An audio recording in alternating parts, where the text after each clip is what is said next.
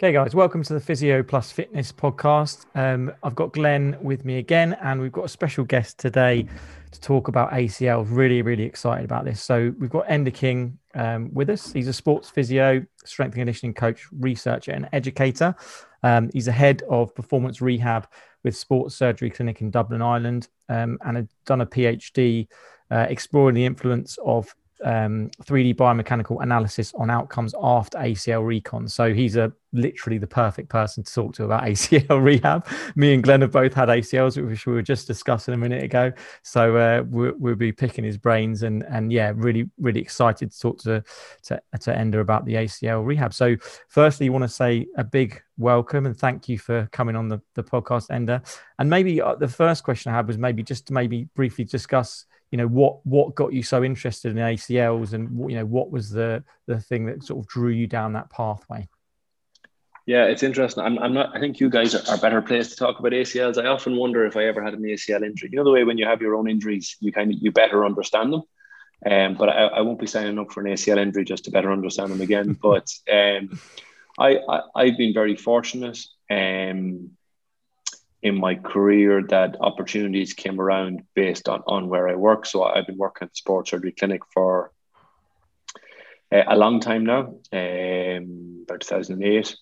And it's a very busy, primarily orthopedic hospital with a large sports medicine rehabilitation component within that, and has always had a very strong reputation for knee surgery, in particular based on the practice of its director of medicine and founder, a guy called Ray Moran.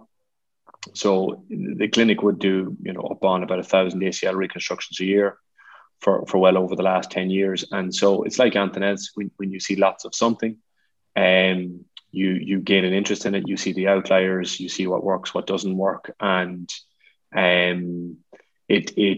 my interest in the area came partly from exposure and then partly from having a lot of the same type of patient and athlete to work on. And from having questions around, so you take Ray as an example, he's doing 600 or 700 reconstructions himself a year. And despite the consistency and the continuity and obviously the skill with which he's doing them all, the degree of variability, not massive, but the degree of variability in outcomes, in particular in terms of rehabilitation status at certain thresholds, whether that's 6 months or 9 months or 12 months. So, given that they're more or less having the same injury, and given that they're having the same, expert surgeon or high volume surgeon doing them, where is the inconsistencies out of it? And when people are constantly asking you, when can I go back to play? What answer am I giving them, and why am I giving them that answer? Am I giving the same answer to one athlete and a different answer to the other? Or if the surgeon is asking me how are they getting on, well, what am I weighting my opinion on? And is it, how do you feel? I feel good. Well, then everything must be good if I feel good. But like everything else, you feel good until you don't feel good. And so, that's where my interest has come. And then we were quite fortunate that the department at the time was led by Dr. Enda Falvey, who's now head of medical for World Rugby, and our colleague, Dr. Andy Franklin Miller, who's the director of sports medicine. And I mean, Andy had a big interest in biomechanics and could see it as being a key metric in terms of, if you want to call it, movement diagnostics, but also in terms of quantifying the quality of the rehabilitation that we were doing.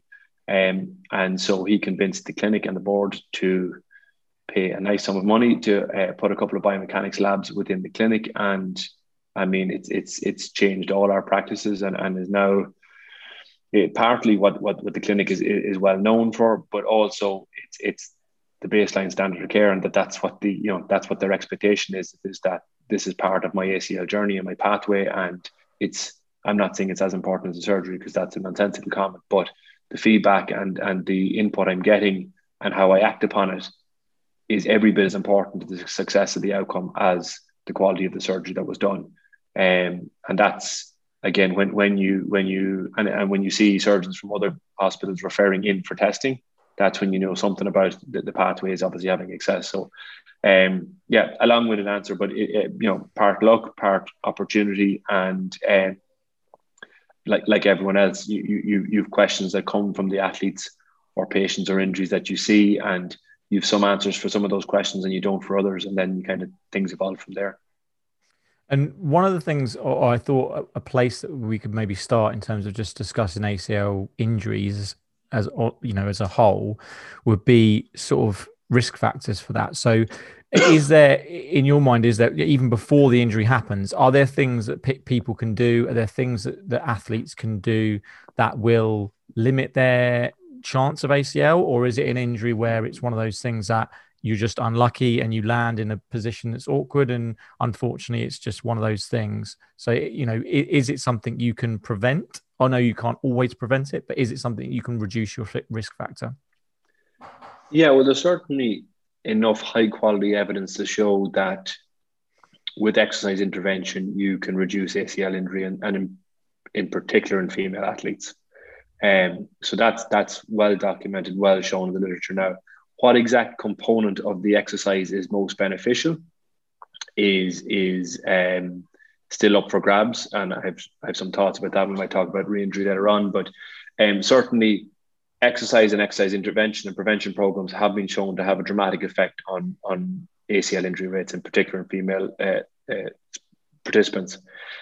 In terms of modifiable risk factors, a lot of the known risk factors are non-modifiable, in that we know that female athletes have a higher susceptibility. There are anatomical and hormonal reasons that probably drive that, and as those of us involved in movement, there's very little we can do about those factors. There's obviously genetic factors, in that there are those cluster of brothers or sisters, or mom and dad and kids who are predisposed to it. So there is undoubtedly a genetic component to it, whether that's the type or the nature of your collagen, or the anatomy of your knee joint and how that's passed down. That undoubtedly is consistent with it. And the biggest risk factor is sporting participation. Like, there certainly is a lot of talk about, younger athletes being at higher risk. They're only higher risk because they play more sport, and not only play more sport, but play more high risk sport, or at least high risk for ACL injury. And so when you hear about, high levels of, the issues with youth athletes, it's not really youth athletes. It's those playing a lot of sport, and especially a lot of pivoting and change direction sport. And that's different than, let's say, a 12 or a 13-year-old that does their ACL. I mean, that's assuming it's non-contact in nature. There's clearly something not right there, because that's not a large cohort for doing it. But, if you're playing pivoting and change direction sports, even with the best prevention programs in the world, there is going to be knee injuries, whether that's contact or non-contact in nature, because sometimes, as you say, you'll just land in the wrong position. But there is certainly plenty of evidence that exercise intervention can greatly reduce your susceptibility of that in the short and the long term.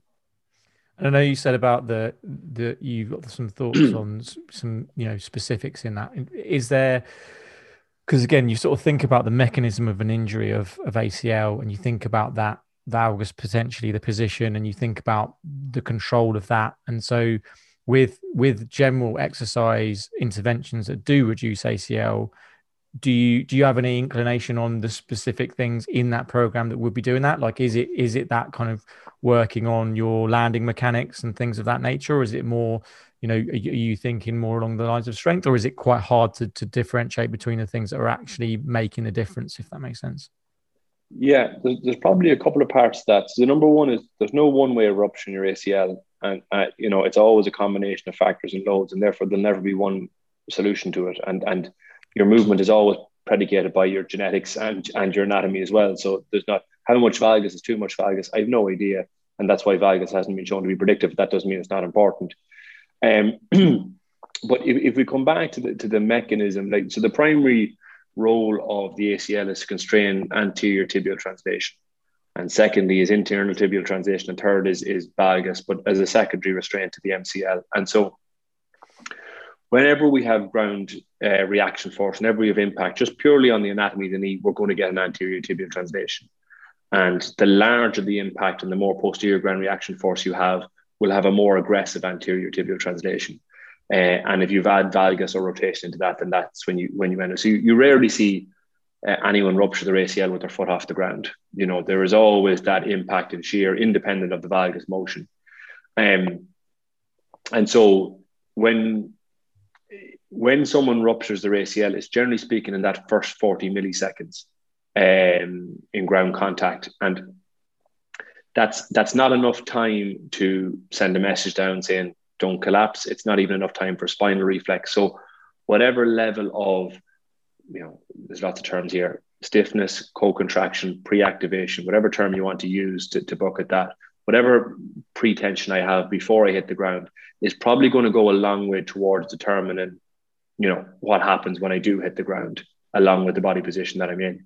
And so I certainly feel that plyometric exercises and exercises that work on early rate of force development and pre-tension or pre-activation, I feel that independent of your strength, just given the mechanism of injury alone, I feel that's incredibly important in terms of the timing of the injury and the activation around the knee joint, but also in terms of controlling that anterior tibial translation. So we had some research published this year in male athletes, looking at those that went on to rupture their healthy limb post-surgery as opposed to their operated limb within 2 years. And the biggest biomechanical differences between the groups were in the drop jumps, double leg and single leg. And it wasn't even in symmetry. It was just purely on that previously healthy and now re-injured side. And it was all to do with plyometric ability. So the shorter ground contact times, longer ground contact times, more knee flexion, more ankle dorsiflexion, lower moments had a higher contralateral re-injury rate. And so again, not only is that pre-tension from being plyometric or reactive or whatever term you want to use important from the timeline point of view, but also that control of ankle dorsiflexion and knee flexion, that control of anterior tibial translation. When I'm doing my teaching or giving course or whatever else, this montage of ACL videos, and that translation is always the first thing that happens. Sorry, that's not true. 85% of the time, that's what happens. And then there is a valgus, or then there is a secondary movement that comes with that ends up in rupture. And so, and again, that's predominantly in male athletes versus female athletes, where maybe the frontal plane is a greater primary loader of the ACL, but it's always the combination of the two. And so, go back to your primary question was, exercise-wise, what do I think is important? Well, obviously, control of the frontal plane is important, but you can have very good frontal plane control and still rupture your ACL. I think that level of reactive strength and plyometric ability is key to increasing your wiggle room. It still doesn't mean that you won't end up in trouble, but it certainly increases the wiggle room you have for the reasons outlined. And the second part then is in terms of, what's most important. It depends on the athlete that's in front of you. So some people don't have the strength capacity to absorb, and therefore it doesn't really matter. Some people have great frontal plane control, but just can't control that anterior tibial translation. And a lot of people are very explosive, but have really, really poor ankle stiffness. You see it in rugby and elite football. You see it in field athletes all the time. Great jumps, great explosiveness, but then you watch their ankle mechanics and they're just collapsing into tibial translation all the time. So, I feel clinically and based on pulling the research together, I feel if I could pick one exercise to prevent or reduce ACL injury, I think a plyometric exercise of some form. And again, not necessarily a plyometric as in slow landings, but it's something that's reactive and repeated bound. I think that would be my primary exercise, if I only had to pick one, that would be it. And then build the strength and everything else around that as well. Awesome.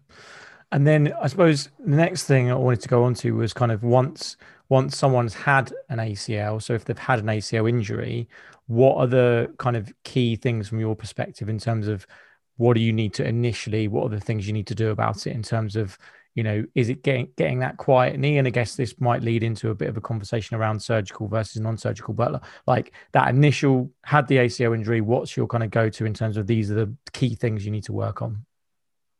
Yeah, I think the first thing is really to I've said it a few times, is to begin with the end in mind. And so to outline to the athlete that, okay, you're going back to X or Y sport, whatever your chosen sport is, physically, this is how I think you need to look to return to sport.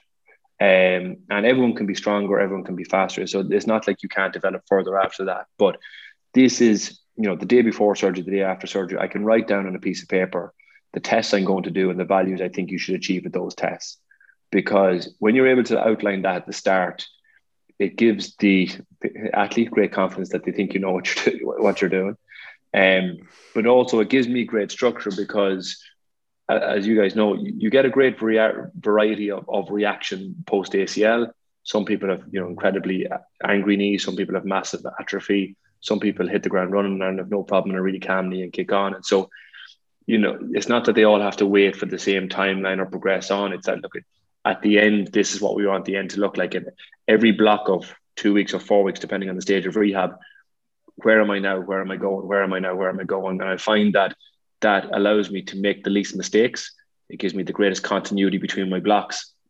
And it also gives the greatest consistency of rehabilitation, that I'm not moving the goalposts all the time. And we know there's lots of psychosocial factors. So like the athlete needs you to be deadpan about what needs to be done. And if there's doubt or shift in what you're saying, that'll feed into maybe some of the anxiety around it. But also in terms of graduated exposure, well, I'm telling you now before surgery starts that this is what the end looks like. And so every step along the way, you've made all the markers. So it's very much, self-efficacy is incredibly important in any injury, but in particular post ACL, and that I've ticked all the boxes. Well, then that's, the next natural consequence is to move on to training or playing or whatever else. So I always feel strongly that there's huge inconsistency in that, in maybe how I do it among 5 ACLs, or maybe how the 3 of us might do it with the same ACL in between us. And how much does that inconsistency then feed into inconsistency in outcomes? I don't believe there's good or bad exercise. That, there's the end goal, and the fun part of our job is how many different ways can you find of getting there. And everyone reacts and adapts differently to training stimulus and etc. So having that clarity at the end, and then the next thing, as you say, is right, what's the first thing I can do over these next 2 to 3 weeks? And that's primarily, if we look at what the problems are going to be at the end of rehab, one of the biggest problems is going to be muscle mass and strength. Regardless of what biomechanical analysis you do or whatever else, they struggle for mass, and they struggle for, in particular, quadricep strength and sometimes inner range hamstring strength if you have hamstring graft. And so if I'm starting at the beginning, the first thing I want to do is lose as little as possible. And so that'll be based primarily around, as we talked about beforehand, before we started the chat, was the regaining of extension to allow especially our VMO to activate or get going, minimizing knee effusion, and being tremendously aggressive with our neuromuscular stimulation and normalizing our gait patterns. And I feel we probably, muscle stim is underused. Part of that's possibly cost, and part of it is lack of exposure, but also we're probably not aggressive enough in how hard and how high we turn it on and push it on. So if my end is to have X amount of strength, my beginning is to lose as little as possible. And the best ways of doing that are get your knee nice and calm, regain your extension, and then get it firing as quickly as possible. And we know that atrophy will preference type 2 muscles. We know that in order to build type 2 muscle, we need to lift heavy things explosively, which in reality we're not going to be doing in those first couple of weeks. So the more we can use muscle stim to try and at least keep them fired up on some degree of stimulation, the easier it'll make life as we continue. Yeah, I was going to ask you about the what sorts of things you use, and like Compex or muscle stimulation was one of the things I wanted to talk about. I always used to work privately, and we used Game Ready quite a lot because the guy who ran the clinic was an ex-Leicester Tigers head physio, so he was really into Compex. He was really into Game Ready, and I think that I've used Game Ready on my knee after I was saying to you earlier, I had an ACL. I actually also then tore my medial meniscus about 2 years later playing football on the same knee. So anyway, but used the Game Ready on that and used Compex on that, and I found them incredibly helpful. You get that constant compression. I don't know whether with the Game Ready, for me, I was thinking about it and thinking whether it's the actual compression that helps the swelling or whether it's the ice. I think for me, my thinking is that it's more the compression that actually is a helpful thing. Rather than it being cold, but obviously it helps with a bit of pain relief, etc. But so with your athletes, typically, will you use those sorts of things in that early phase with everyone, or will it be much more of a case by case? Or it comes back to the time you can commit and the level the athlete is working at. So certainly at elite level, I mean, those two things would be the bare minimum that would be expected and would be standard course. If I had to pick one of the two, I would generally pick muscle stim because you can find other ways of getting around the game ready, even though it's a tremendous product, and I would have no problem, highly recommending it. And I've used it myself post ankle fracture. So I had no problem with that, but it's just difficult to get that level of recruitment on your own, independent of muscle stim in those early phases. But I think those two as a bare minimum would be par for the course, and depending on availability and costs, obviously you would recommend it to absolutely everyone. Yeah, absolutely.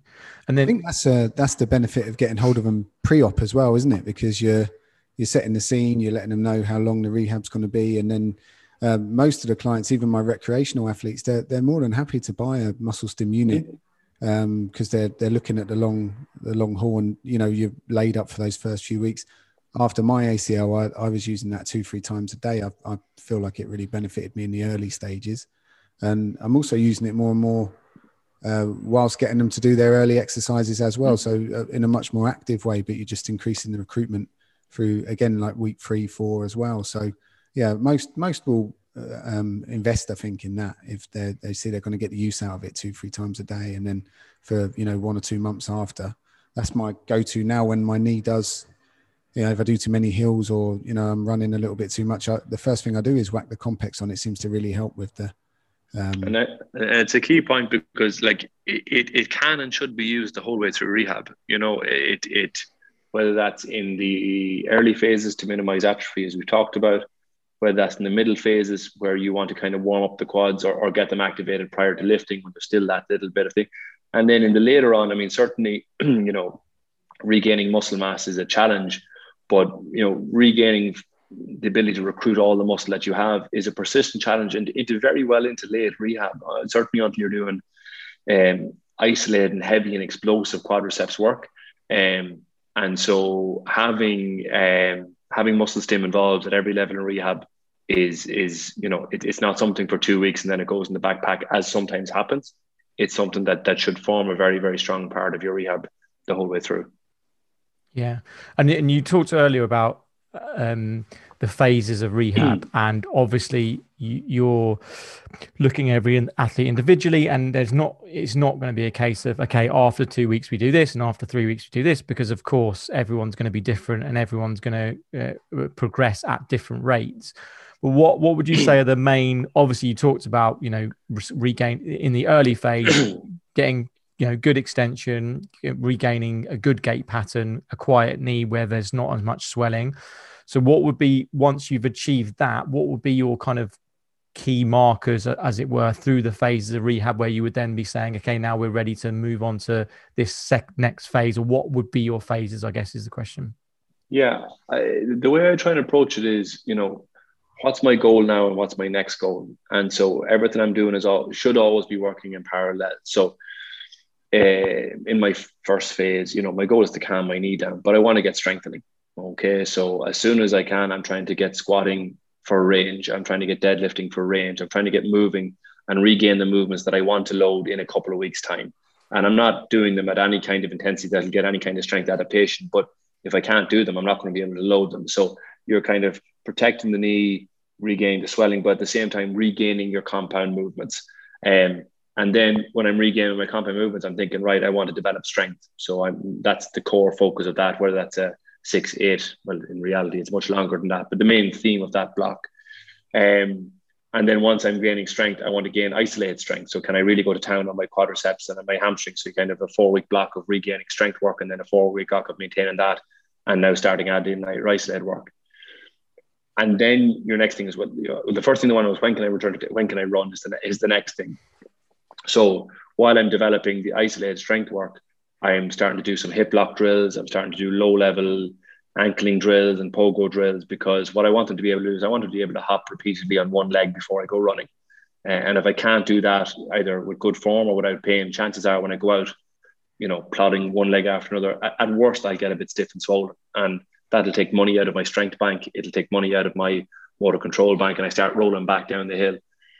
And then once you have regained your hip lock and your pogo and you start running for mechanics, then the next thing I'm thinking is, right, I want to start changing direction, and therefore my ability to land and decelerate is going to be incredibly important at that. So obviously if I'm running, I'm probably able to progress my eccentric rate of force development work, my landing mechanics, the coordination, whether that's with sled work or whatever else, that I'm beginning to triple extend across different planes, so that by the time my knee, I'm executing those higher level tasks, I'm ready to change direction. And then the last bit, obviously, the sport specific stuff. So again, beginning to bring a ball or whatever else into rehab while I'm doing my change direction drills, that I'm getting ready in preparation for not only change direction, but change direction in response to whatever sport specific stimulus I'm going to have, whether that's tennis, whether that's football, rugby, etc.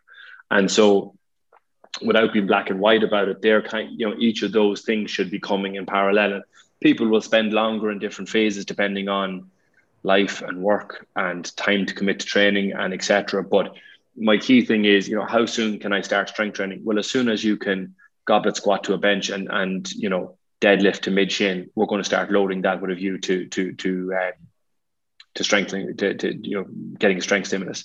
When can I start my isolated work? Well, as soon as I can do a single leg RDL to a T position, or I can do a single leg squat to the chair, well, then I'm probably going to be able to do much more heavy isolated quad and hamstring work without fear of aggravating the knee or aggravating the hamstring.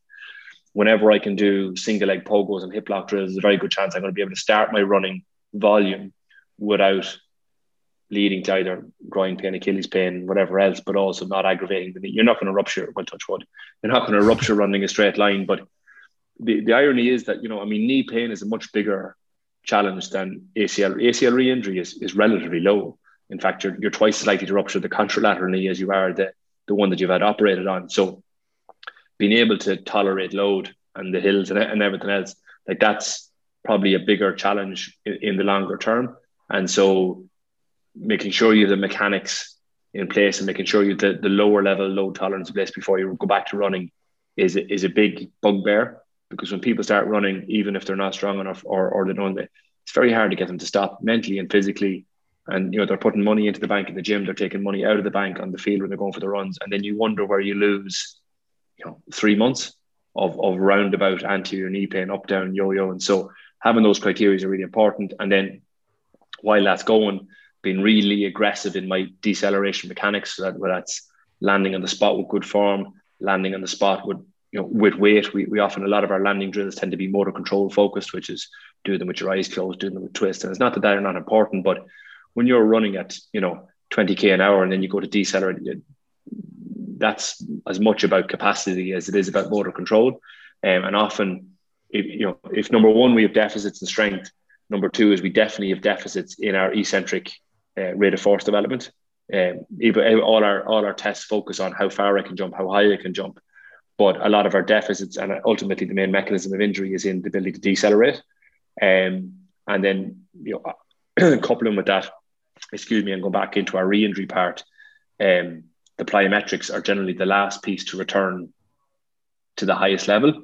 But then ironically, probably from a re-injury point of view, I feel one of the most important parts from minimizing the risk of re-injury. So I think regardless of what exercise you're doing, you're thinking, where am I now? What's next? Where am I? And I'm bleeding in the feeder exercises into what's next within each of those blocks. And at each time I'm saying, at the end, all I care about is that you look like this, and this exercise should be the next journey or step towards that outcome. Mm.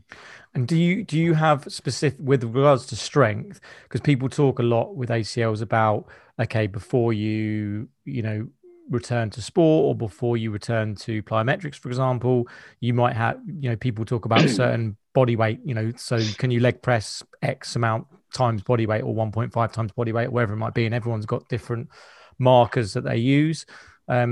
Are you a fan of using those sorts of markers? Do you use those sorts of things before you go on to, like, will you do a certain strength criteria before someone moves on to plyometrics, or are you much more fluid from that point of view? Just before Enda answers that question, I want to take a quick moment to say thank you to the sponsors of the Physio Plus Fitness podcast, Compex. So Compex is an electrical stimulation machine. We talk about it in today's episodes. It's fantastic for maintaining muscle mass, for building strength, for helping patients who are in positions where they maybe can't do some of the exercises that you would want them to do, in order to really maximize the activation of certain muscle groups and really pinpoint certain muscle groups. Can be used for pain control as well post-op. So fantastic tool. Highly recommend them for lots of different rehab conditions. There's a link in the show notes if you want to go and have a look at complex machines. They really are much more affordable now than they've ever been. So go over and check those out. And thank you to Complex for sponsoring the podcast. Also, if you guys are enjoying the audio content that we're bringing out, then check out our video content as well. That's over on the Physio Plus Fitness YouTube channel. Loads of amazing content over there. So go over there and check it out. There'll be a link in the show notes. And let's get back into the show. Yeah, I'm the knee's the boss. So if the knee's happy at every stage of the way, I'm happy. If the knee's not happy, then there's no point in arguing with it, because you're not going to win that battle. But technical competency is huge in my rehab, and so you need a certain amount of strength in order to be able to hop on one foot and hop repeatedly with good form. But I can have lots of strength and still be shit at hopping on one foot, and have anterior knee pain when I'm doing it. So I think if you keep it competency based, you'll know if you have enough strength or if you don't to do what you're looking to do. And so if I'm looking to do landing drills with good technical form, if I don't have the quadricep strength, I'm not going to be able to do it. And therefore, it doesn't really matter what number I think I produce. But what is interesting, though, is regardless of what criteria you pick, you have to know how every test has its flaws and how it has its gaps. And so a lot of the time, especially in maybe clinical practice where you don't have the same level of equipment or technology to assess, a lot of the time compound movements are used as a surrogate for how limb strength is improving. So let's say that's a single leg squat repetition or a step up repetition or leg press. But very often your quadriceps deficits will hide or be masked in those compound movements, or someone will come in and say, I have lots of knee pain. My knee pain swells after running, but I'm front squatting 1.5 times body weight. Yeah, but how are you doing it, and where are those deficits being hid? So I think you go to watch them hopping and they can't hop on one foot, and then they wonder why they're getting knee pain when they go back into the running. So I think, to answer your question, there's no good or bad tests. I think knowing the limitations of some of your tests is incredibly important. And I have big reservations about a lot of those compound movements as measures of strength, because if I could pick one measure of strength, it would be an open chain quadriceps assessment of whatever mechanism that you have available to you, and same for the hamstring, because if you're strong at them or good at them, whatever the hell good is, your knee will be able to put up with a lot. Whereas you can have very good compound strength and still have quite obvious isolated quadriceps deficits, and your running strategy, it'll be a more extended knee, it'll be braced, your joint to impact reaction force will be higher, and you get sore and swollen the next morning. So we've some research there at the minute showing that about 30% of your single leg drop jump performance is predicted by your quadriceps strength or your quadriceps symmetry. So I think if you're using technical competency to guide your progressions, I think a lot of the time you'll find out quite quickly if your strength levels are good enough or not. Yeah, I think that's a really important point for me. I mean, I'm again going back to after I injured my leg, I was trawling through the literature and listening to no end of podcasts, and I must say I listened to your podcast with David Pope. Yeah, I took a lot out of that, and I was kind of structuring my rehab, and it's such a, I say to people now, if you can rehab an ACL well, it gives you the foundations to rehab almost any lower limb injury, because there's all the phases you have to go through with the strength and the plyometrics, the coordination and biomechanical analysis and stuff. And I think a lot of the time people might fall down because they might not have enough time to spend that time. If you work for the NHS, you might not get the 9 months before they return to play.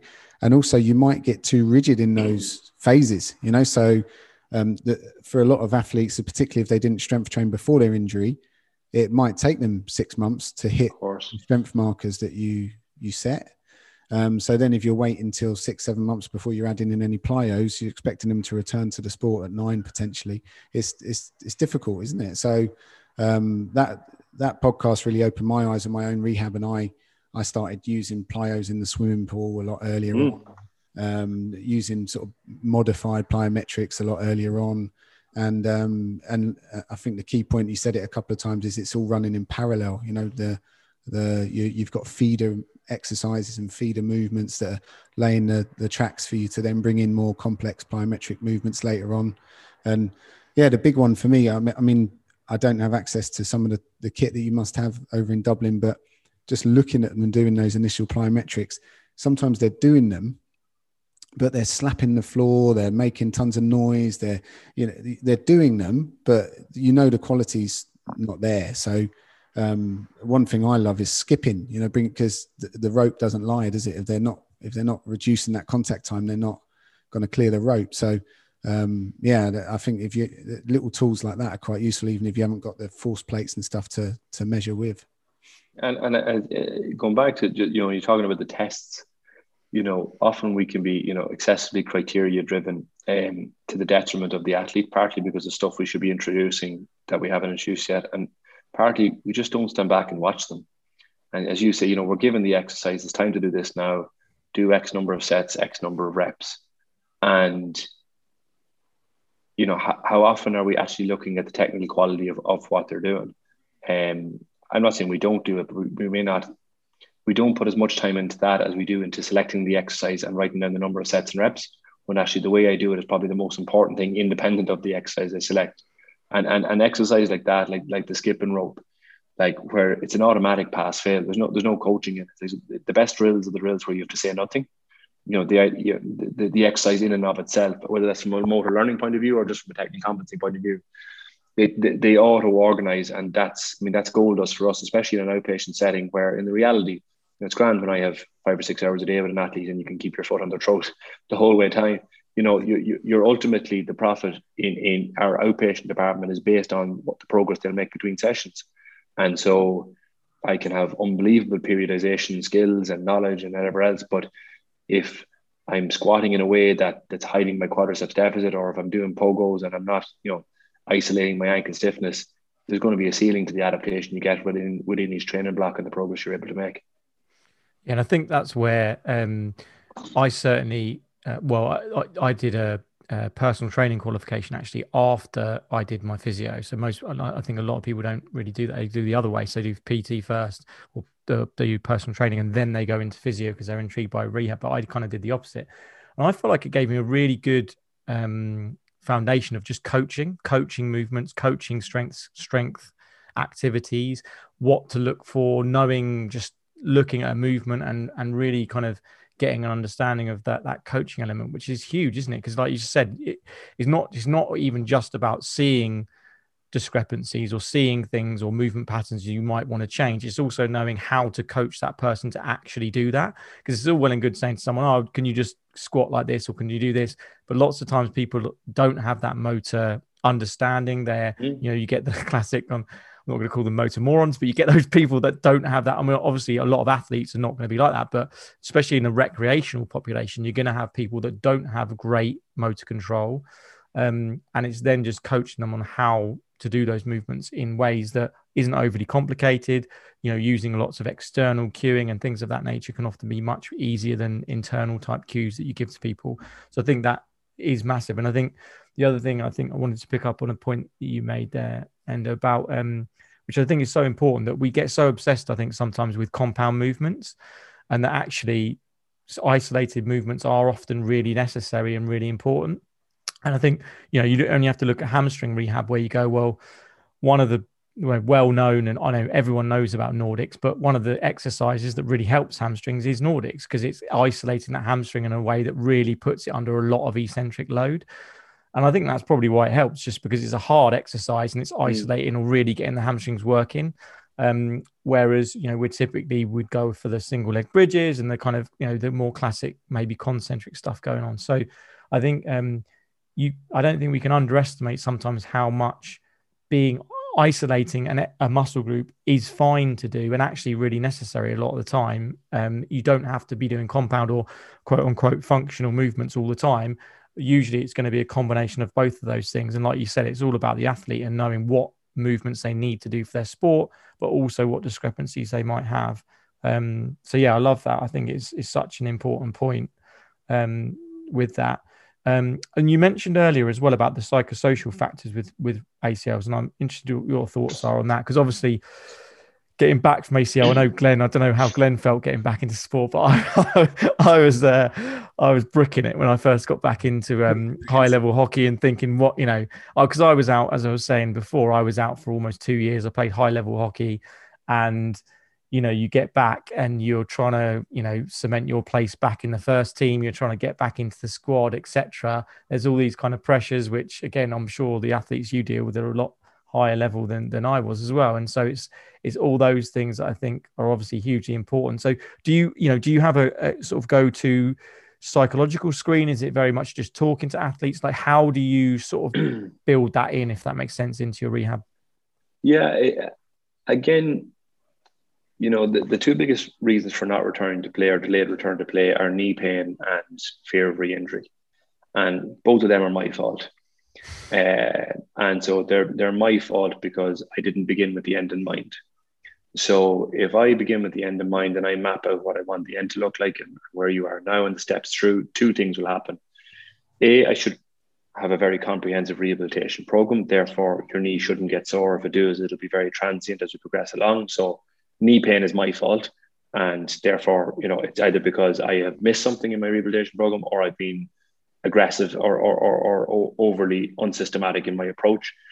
And the second thing is fear of re-injury. Fear of re-injury, in terms of your psychosocial, the two big things in the mental aspect of it are self-efficacy and goal setting. And so, the ability to understand that I can achieve something. Well, if I take you from the day you're on crutches and I talk you through every step of the journey back to return to play, and then every step along it and keep on showing you how you're going along the right direction, when you get to the top, you'll think, well, I'm pretty much where I'm supposed to be. Like, what else am I supposed to do? Where the concern comes from is, am I ready or not? Have I done enough? But also not having the graduated exposure, not having that the rehabilitation to bridge between the gym and the field. And much of our focus is, and rightly so, is based on strength and power, and often don't do that sufficiently. But you need to be mechanics, mechanics, either specific to the conditioning demands of the sport or the reaction components of the sport. And obviously, in an outpatient setting in particular, there'll be a very low glass ceiling to what we can do in relation to that. But we need to bridge it somehow. And so if I show you all the steps and you go through all that, you'll see your self-efficacy will be achieved, but also your goal setting with it. I'm here now, and then return to play is just almost the most logical next step to do from going back. And some people have a natural apprehension. It's about everything. It's about COVID. It's about going to the doctor. It's about everything. That's fine, and that's their predisposition, and that won't change. But the more that we can use our emotional intelligence and use those skills around goal setting and landmark and showing them how they've achieved everything they need to achieve, the much less likely they are to delay return, because they think, well, look, it's time. Like, what am I waiting for? It's the logical time to go, and the less likely I am to have a huge amount of knee irritation or aggravation along the way. So I think, like, we know our patients are to blame for everything, but in reality, it usually comes back to, it goes back to, that's the reason I put such a huge emphasis in the beginning before I start, is the roadmap. And your roadmap and my roadmap don't have to be the same, because who's to say that I know what I'm talking about? But have I a roadmap? And am I taking that athlete along it? And when they're finished it, can I go back and redraw it and say, look, I do this a bit differently. I do, and I'm going to apply those principles to the next one. But how can I reflect on my practice when I don't know what my practice is? And how can I reflect in my rehab and say they failed rehab or they didn't fail, if I don't know if I did what I set out to achieve? And so I think, regardless of what technology you have or expertise you have, writing down what you believe the end looks like today and working towards that, it will give more successful rehab, but also it's incredibly developmental for us as clinicians to have something to reflect back on. It. Did I achieve what I hoped to achieve? Mm. You can also use that system as a filter with clients if you're seeing them, if they're making their mind up whether they should or shouldn't have the surgery, right? So it's like if someone's a Sunday league footballer and they work, multiple overtime hours, self-employed, never go to the gym, and you're saying, look, I need, 6 months of you to 9 months, 3-4 times in the gym. We're going to work through this. We're going to work through that. And that will get you potentially a good outcome. And if you don't put that time in, you won't.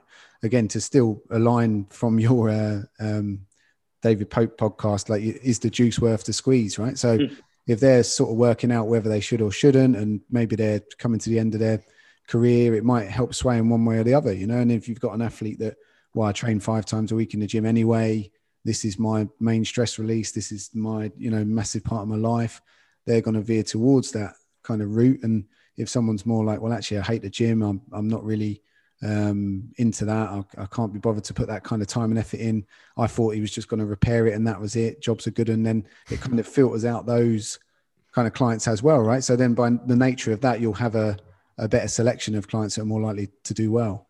Yeah, and I think also, it's not that you have to train 4 times a week to have a successful outcome, but if I train twice a week, it's going to take longer, and having that. So, like, what can you commit to this? Like, if someone wants to have the race, and even for going back to 5-a-side soccer or something that is, maybe it's nearly more dangerous than most sports, but why not do that? But just understand that if you can go to the gym once a week and do some stuff at home once a week, we'll still get there. It's like MacGyver. You should be able to rehab an ACL with a rubber band and a box of matches, but it's just going to take longer, and your progression will be slower, and that's fine. There's nothing to say that you have to get back at the same time as Virgil van Dijk or whatever else. But you have to appreciate that he has probably one of the best medical teams in the country at his disposal. He can train X hours a day. He's all the facilities in the world, and you're going to your local gym twice a week, and you're stuck with me. So it's even whatever the op, non-op, it's, well, what can you commit to? Okay, well, this is what's achievable, regardless of whether it's op or non-op. And again, it goes back into that goal setting and understanding and fear, and that if you can outline that as early as possible, and especially in pre-op, as you said earlier, Chris, people, it's all about expectation management, like almost anything else. And so if you can manage those expectations, set the landmarks, then they might say, well, look, 12 months is fine by me. I didn't think I was going to get back at all. So I'm happy with that, and I can commit to that, and you just tell me what to do and crack on. Another interesting opinion that I hear from them as well. I only play Sunday league, as if that sort of, they're still doing a high risk rotational sport, right? So they still have to rehab appropriately. So that, I'm not playing for Chelsea, I just want to play for my pub team. But yeah, you're still running, stopping, starting, twisting, pivoting. So if you're going to play that sport in particular, rugby, football, those kind of higher risk sports for ACLs like that, then it's interesting, that mindset that they don't necessarily give it the attention that it deserves for the force that they're putting through their knee. Completely, and that's, I'm stopped playing competitively. I'm just going to play tag, and I'm just going to play 5-a-side. I think most of the outpatient business comes from tag and comes from 5-a-side. So like there's a disconnect in understanding there. And what about you mentioned sort of re-injury and obviously of the other limb. So what are the kind of stats with that in terms of, how often do people re-injure? What's the biggest re-injury that people have after ACLs? Yeah, so we published last year the 2-year follow-up. We're just finishing the 5-year follow-up this year, but published the 2-year follow-up on the cohort in Dublin. And the re-injury rate is about, I get this right now, 4% for your operated side, and twice that, 8% for your contralateral side. And you are, at least in our studies, you're 7 times more likely to rupture with a hamstring graft than you are a patellar tendon graft. And there is no time relatedness to re-injury. So after 6 months, it doesn't matter, you're 6 to 9, 9 to 12, 12 to 24. There's no relationship between the time when you return to play and your second ACL injury, whether that's IPSI or whether that's contra. So again, the re-injury rates, particularly in the patellar tendon re-injury rates are about 2%. So like those suffering with knee pain and swelling are a far larger, and those that are not getting back to the same level of function, they're a far larger cohort than the re-injury rate. And as I said, you're far more likely to rupture the healthy limb than you are the operated limb. But there's obviously a huge emotional and physical trauma at the time of injury. There's a huge cost, financial and time and effort wise, to getting back. So, people looking to avoid that is completely understandable. But the risk factors for second injury are primarily around participation. So if you go back to demanding sports, you're more likely than if you don't go back to demanding sports. If you're younger, you're more likely to go back to demanding sports than if you don't go back to demanding sports.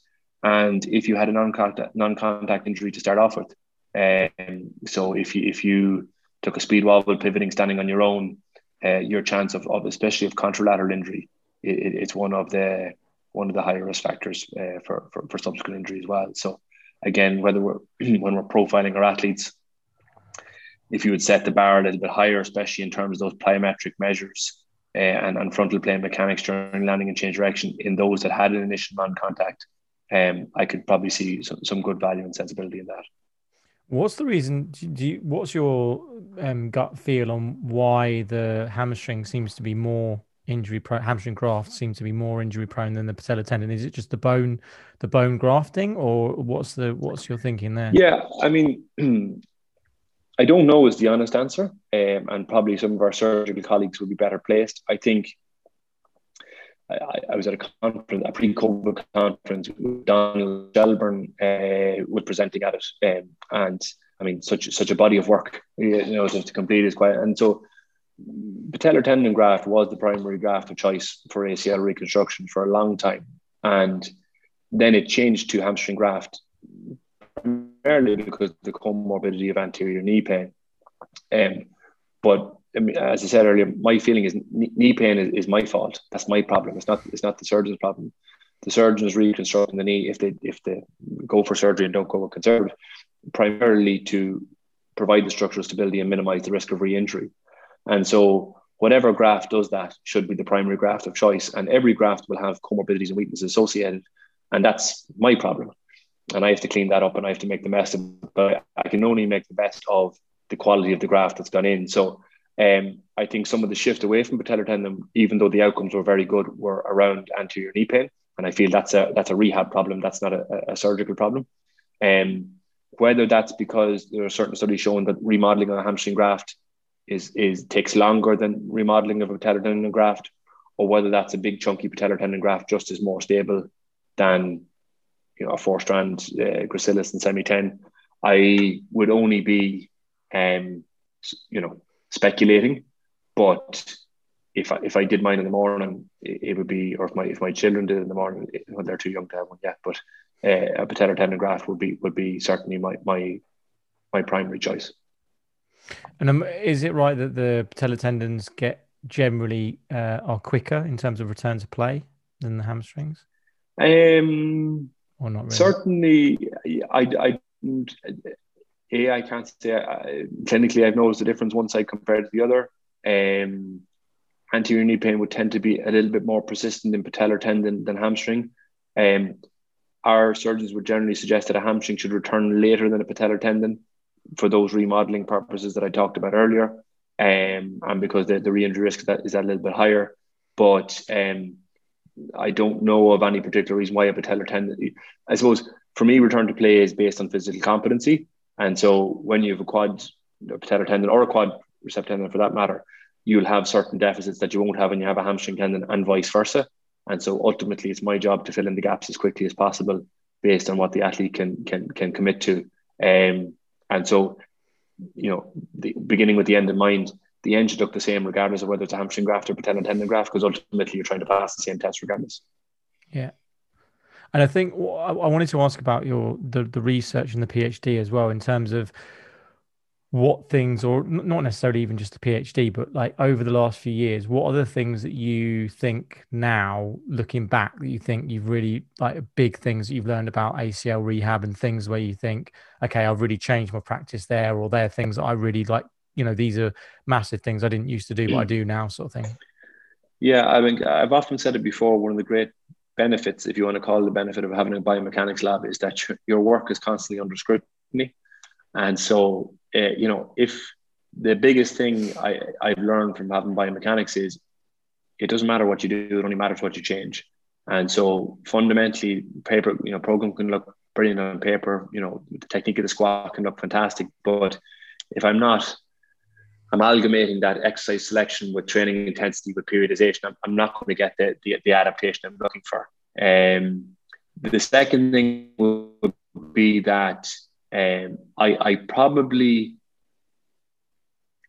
didn't put as much emphasis on reactive strength and plyometric ability early enough, and then consistently long enough, and set a high enough bar in my early ACLs. So like, everyone did quad work, everyone did landing work, that's grand. But your reactive strength and your springiness, for various reasons, and also because it's the most demanding nervous system, is always the last piece of the jigsaw to return, both in terms of symmetry and absolute values. And I probably didn't begin that journey early enough in rehab and then bring it to a far enough destination. So as a simple example, like, all your field athletes should be able to do single leg tuck jumps, but like, you ask most of them do it, and they won't be within an ass's roar. And that there's lots of people who have no ACL injury that can't do a single leg tuck jump, but that doesn't mean that they shouldn't be able to do it. And that if they could do it, it wouldn't influence the re-injury risk. And I certainly have put a much bigger focus on transitioning from developing physical quantities into changing motor patterns, whether that's in acceleration, sprint, change direction, and then obviously how that feeds into sport-specific movements.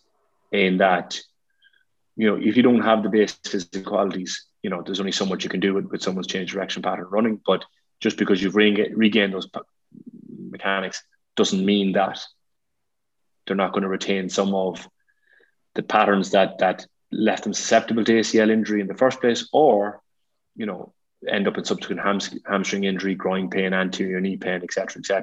So I think they're probably the three big bits in that. It's all well and good doing programs, but ultimately, what am I changing? Again, it's not the frontal plane isn't important. It's just it and quadricep strength have retained their importance, but certainly, reactive strength and plyometric ability and ankle stiffness in particular is front and center from the get-go. And then transitioning those physical qualities, or in parallel, as we talked about, into running mechanics and change direction mechanics. And then, because a lot of the time when you hear about sport specific drills, it'll be I'll run around cones and I'll tap the ball and do X, Y, and Z, but the drills are too open. So you'll execute the drill, which is to move the ball around the cone, but there's no feedback loop as to the way that your body is organizing itself in order to do that. And so I've put a much bigger focus, both in my learning and practice and teaching, around motor learning. How can you create an environment? A good phrase, as someone in rehabilitation, you're a coach, you're a gardener. So you're just trying to pluck the weeds, water them a little bit, give them in the environment where they can grow and adapt and change all the time. And as you talked about the cueing, the language you use and the exercise you select and the way you progress them is all incredibly important to that. But if you're not measuring it and it's not changing, it doesn't matter what you're doing in between. I'd like to just ask a bit more specifically there, Enda. I mean, you mentioned a few key points about, specific drills, sport-specific drills, acceleration, deceleration, change of direction. Again, I think these are missing a lot of the time in that end stage in a lot of people's rehab journeys. But, using things like the T drills and the ladder drills and round the cones and stuff like that. What's your opinion on, can you accurately kind of film that with basic equipment, like a huddle on an iPad, yep, for example, or do you really need the high tech stuff in the biomechanics lab to get a good view of that and a good way of analyzing the change of direction, the movement patterns, for example? Yeah. So any measurement is better than no measurement, so I video everything for my own learning, for patient education. There's a low ceiling maybe to how accurate that can be for quantifying things and quantifying change, but picking off the big fish, it's there to be seen, and we're using it in coaching every day. So I mean, what's the difference in using it in assessment as part of coaching? So I would video everything and would encourage everyone to video everything, as much for your own catalog of learning and go back in comparison as anything else. In terms of quantifying, you probably need something more robust, and you need kinetic and kinematic. You don't need, if you don't have kinetic and kinematic measures, you miss stuff. And you'll see that in the lab all the time, where you're doing change direction or jump tests, and you're looking at the knee flexion angles or the ankle angles, and they look the same, but the angle is only as good as to where the ground reaction force is in relation to that joint. And then you go back and look at the moments across the joint, you'll see, much lower knee extension moments, much lower ankle plantar flexion moments as they compensate or as they offload that side. And similarly, I had a guy today, we were doing drop jump analysis, and RSI numbers, fantastic, lovely short ground contact times. But then when you looked at the force traces, you could see where his heel was smacking the ground. You could see how he was inefficient. And then when you layered the kinematics on top of that, you could see where along the chain he was leaking specifically. So doing more plyometric work in and of itself may not have been what he needed, because he had isolated quads deficits, and therefore he was always going to choose that strategy until those gaps were filled. So as a long-winded way of saying, you see the most when you have the most comprehensive analysis, and it allows you to be targeted and allows you not to miss stuff. A bit like the compound strength assessment versus the isolated quads assessment. The more accurate you can be, the more you learn and the more you'll highlight. But you can video everything, and you can learn from what you see, and you can pick off the big stuff. And so much of it isn't even in relation to the knee. So much of it's in relation to the foot position, especially that externally rotated foot, and how early in range that'll let you hit your MCL and cause issue. And in particularly in change direction, that ipsilateral trunk rotation and side flexion as a compensation, very commonly for lack of reactive strength or lateral hip strength. But, when you're doing your change direction drills and going around your cones and your ladders, you see this big term. Obviously, there's a podcast and no one can see me, but you see this big sway and rotation, and they're getting faster at the drill. They're scoring more goals. They're evading their attacker. But the bloody deficit is still sitting there, and it's sitting there until it goes on to cause a re-injury, or they meet someone who can match them, and just their inefficiencies are there to be seen. So I think that end stage in particular, in parallel, again, having your constraint drills that are really trying to optimize your mechanics for pivoting, sidestepping, running, and then in parallel challenging those mechanics in a more chaotic environment with more sports-specific stimulus. I think you need a parallel track in that, whereas very often we're strong, we're hopping and landing, and then we're back out playing drills and my knee feels good, but actually those asymmetries or those inefficiencies will remain and potentially end up in soft tissue injury, never mind being a reduction in athletic performance. So taking that same example, you've got a guy change of direction. He's got the pronounced ipsilateral trunk sway. Maybe he's been doing that his whole athletic career, pre-injury, post-injury. He may have had some deficit in his trunk muscles, for example, and you've addressed those, and he's still doing that because it's a motor pattern that he's just got ingrained. How easy is it, or how difficult is it to? This is certainly the bit that I struggle with the most at that particular point with these, footballers, on-field players. Like what kind of cues are you using to correct that? And are they watching themselves back on the screen? Are you filming them? Are you, like, how much feedback are you giving them, and what kind of cues and drills are you using with those particular individuals? Yeah, it comes back to a couple of things. So if you think of Newell's triangle about what influences motor patterning, there's the task, there's the environment, and there's the individual. And so going back to, so why might it be difficult to change? It might be difficult to change if I don't have the physical capacity. So if I have a deficit in strength, if I have a deficit in eccentric force development, I can cue the shit out of them, but that doesn't necessarily mean it's going to, they have the capacity to do anything differently. But working off the assumption then that they have the capacity, or they have the building blocks, the next thing then is the task, and how can I manipulate the task to make them choose a different strategy? And so change direction is a skill. And so, like any skill, how I practice it will influence how quickly I improve on it, and how well I'm coached, or the environment I put in will. And so the analogy I often use is I play a little bit of golf very badly, but I enjoy playing badly because it clears the head.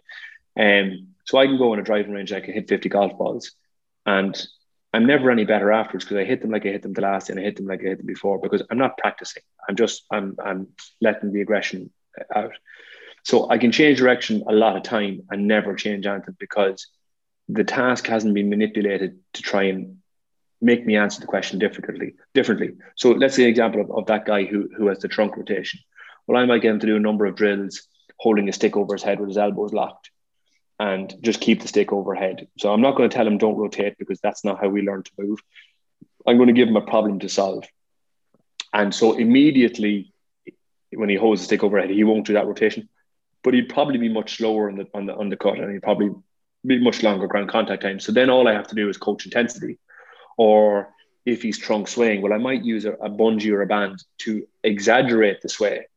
And so rather than saying don't sway, I'm going to pull him that way and think, well, actually, the more I sway, the more likely I'm going to fall over. So now I'm just going to have to self-organize and come up with a different strategy to do. And so the guys that I have struggled with in changing, so some people are naturally very plastic and some people are less. That's no problem. Look, I will always be a difficult golfer to coach. That's the reality of it.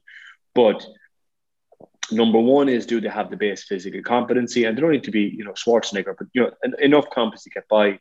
And irrespective of that, the ones where I've struggled with is because I haven't been a good gardener.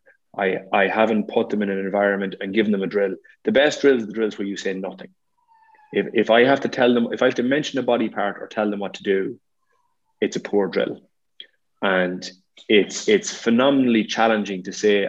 We have this every now and again in the clinic where I'm going to coach in silence, and that is not coaching in silence is not the way forward. We need to give context, you need to motivate, but just because it makes me watch and shut up and just see what's happening and what I'm doing is having an influence, but also B, it makes me think, what's the one way I could manipulate this exercise to change that?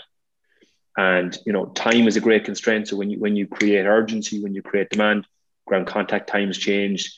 How quickly the coordinate has to change. If I give you a water bag or I give you some degree of perturbation, it'll change my strategy. It'll create some, variability, but still with a degree of repetition and consistency of what I'm doing. I'm going to get greater carryover and greater learning from it. And then C is the progression that, one band becomes two, speed, intensity. There's lots of ways of manipulating and doing it. So to answer your question, the best coaches of any skill get the job done, and they get the job done A, by being able to just look and see what needs to be done, and then B, by picking the one or two little attributes. Thinking, I'm going to just tweak this drill. It's like the golfer. You put the golf tee behind your ear, and next thing you're hitting it down. It's the way to be able to manipulate the task to just make you choose a different environment, and then you come into your rules about practice, about how you practice in series or in order or with chaos and random. So I think that knowledge of how people learn to move, the knowledge of the task, obviously, and how to manipulate the task, but then fundamentally putting people in an environment where they learn and being able to manipulate that environment so that they learn progressively. That's ultimately, obviously, very challenging, especially if you don't necessarily have the time to do it or the exposure in it. But for it's fascinating stuff, and certainly some of the most interesting and enjoyable work to do. Amazing.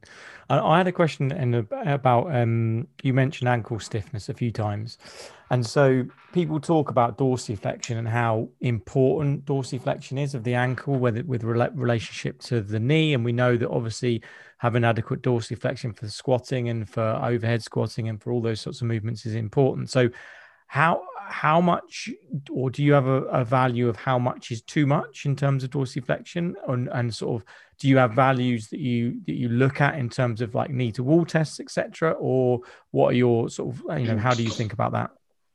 Yeah, I mean that's a really good question, because whenever we're talking about it in clinic or in courses, the first question is, how much dorsiflexion do you need? And it goes back to, well, it depends on the task. And so like my passive range tells me nothing about how I control the task. So actually I would very rarely measure passive range, only to see, have I enough to do most tasks that I'm looking for. And so let's say post ACL, I mean, the most dorsiflexion you need is probably going to be in an aggressive change direction. But even then, your knee is not going to, at least hopefully, transition too far in front of your toes when you're doing that. Whether it does or not is irrelevant, but it doesn't need to be able to execute the task as efficiently as possible. And in fact, the more it does so, the more anterior knee pain, you're probably going to get in more anterior tibial translation. So to answer your question, how much you need is dependent on the task, and it's dependent on my control of dorsiflexion. So for example, for me, for the most part, dorsiflexion is excessive. You'll see people in mid stance and running, especially field athletes, they'll run in a very flex pattern. As their heel comes past their backside, it stays very much stuck to the ground, and therefore they have poor swing leg recovery, and there's a whole host of other cascade of events that happen because of that. And a lot of that is just a lack of that plyometric ability, but stiffness specific to the ankle. Same with change direction. They go to change direction, they pivot, and you see this big forward shunt of the tibia, uncontrolled dorsiflexion and knee flexion, high anterior tibial translation, plus or minus ACL load, plus or minus patellar tendon load and patellofemoral load. And so I would see far more uncontrolled dorsiflexion than I would see restricted dorsiflexion. And there are very, very, very, very few athletes that I've seen that even, post quite complicated ankle fracture that don't have enough dorsiflexion to do everything that they need to do. And so a lot of the time you see people in gyms and they're squatting with stuff under their heels. That's to compensate for their lack of coordination in flexing at the hip, knee and ankle together. And so they put something on their heel, it creates more of a knee dominance. They can compensate for their lack of hip control, and away we go. But they're often training in heels or training in boots, training in runners, and then playing football in boots, which is probably the most heel negative environment that you can find yourself in. So I don't know what you guys find, but certainly I would say uncontrolled dorsiflexion contributes much more to business than an absence of dorsiflexion. Yeah, and a lot. Go on, sorry, mate. Yeah, I was thinking if you're looking to increase the stiffness around the ankle, then strength training and hop training is the way to go about that. And a lot of clients will miss extensive plyometric training. And how often do you ever give like proper calf strengthening in a program generically? I'm a big believer in calf strengthening as part of their ACL or, a lot of my lower limb rehab programs anyway, but it's often gets missed, doesn't it? So people squat, they lunge, they deadlift, but they're not doing like significantly loaded calf raises. And a lot of the time plyometrics is missed or rushed at the end. So if they have that lack of control in the ankle, the way to address that is to try and stiffen the ankle up with plyometrics and strength training, which I think is a big grey area in a lot of the clients I see is rehab up to that point, Completely agree. Yeah, I think a lot of athletes as well, when it comes back to dorsiflexion, a lot of athletes and people, even recreational athletes will go to the gym and they'll do recreational sports and they'll do other things. And so a lot of them do have reasonable dorsiflexion because they already squat, they already do activities that require that. So like you say, they've gained that mobility just through dynamic movements. They've just done it through repetitive squatting, lunging, deadlifting, etc. Not everyone, obviously, recreational will do gym stuff as well, but a lot of people do. So they've got a reasonable, range. So yeah, I agree. It's not, you don't generally tend to see a lot of people that really, really lack that, unless you get obviously people that have had previous ankle sprains. If they haven't rehabbed it, they tend to be the people that I find do have a restriction in one side when they've had a previous injury, they haven't really rehabbed it, and then they come in and they've maybe got a knee issue or something like that, and then you test their knee to wall and it's massively different on that side, and they say, oh yeah, I did sprain that a couple of years ago and never really did anything about it, just got better and it was fine, and then you realize actually it's a bit different, but yeah, generally I find it's not too bad. So yeah, I thought last thing, if that's okay, just to maybe chat briefly about research, and is there any research that you're involved in, Enda, or that is out there, or any research that excites you in terms of ACL, or research that you feel like, okay, this is what people need to do, like this is the kind of sort of questions that I would really like to ask with regards to research? Yeah, I think a lot of our research currently is around, what is good and what's not good, and what leaves you susceptible to injury, and when we rehab you, what changes. That can be, we've obviously done a lot of work on groin injuries and hamstring injuries and Achilles, and in ACL, it's it always comes back to what's the burning question. The burning question is, what does the end look like? And the end being, when have I recovered from this injury? Because there is no end. There's only what's next after that. And so, a lot of our work at the minute is trying to, I suppose we would put a big focus on rehabilitation specific to the individual and their individual deficits, and that's where the lab has been tremendous.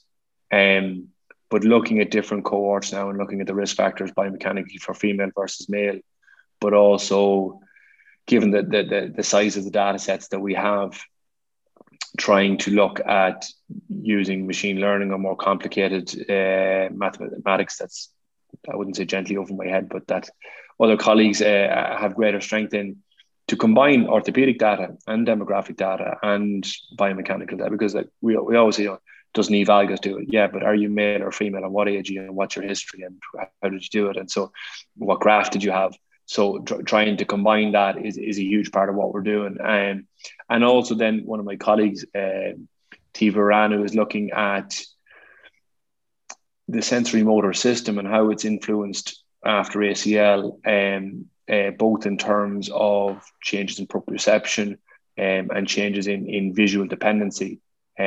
Partly is, can it be measured? Second of all, does it even matter or exist? And then thirdly is how can we change it? And it goes back to what we talked about from a coaching point of view. Obviously, how I manipulate your vision can be another constraint on the task, and can really challenge you to come up with different strategies or different patterns of coordination. So they're the main areas from an ACL point of view we're working on currently, along with return to running post ACL. A lot of the intervention stuff, it kind of holds less interest to me, because intervening to what end? So, I only care where you're going. There's lots of ways of getting there. And then just because it worked for Glenn doesn't mean it'll work for Chris, because, individually you may have different strength in there. So I find intervention studies that a little bit, harder to get excited about. But trying to understand, my greatest fear is I'm always missing something in my assessment. That's my greatest fear, that I'm missing something. You see what you look for, and you look for what you know. So if I don't see it, I can't address it, and it is that influencing my outcomes. And then my second fear is I can't see it and I'm not changing it. And so that's where having those outcome measures and being able to evolve moves forward. The other bit I'd really like to see done, but I don't think will be done for various ethical reasons, is there's lots of talk about, the role of conservative management in ACLs. And you see some of that, you see some confusion in the dissemination of the message in relation to athletic populations and non-athletic populations. And certainly we've had a number, and not unsubstantial number, who are querying whether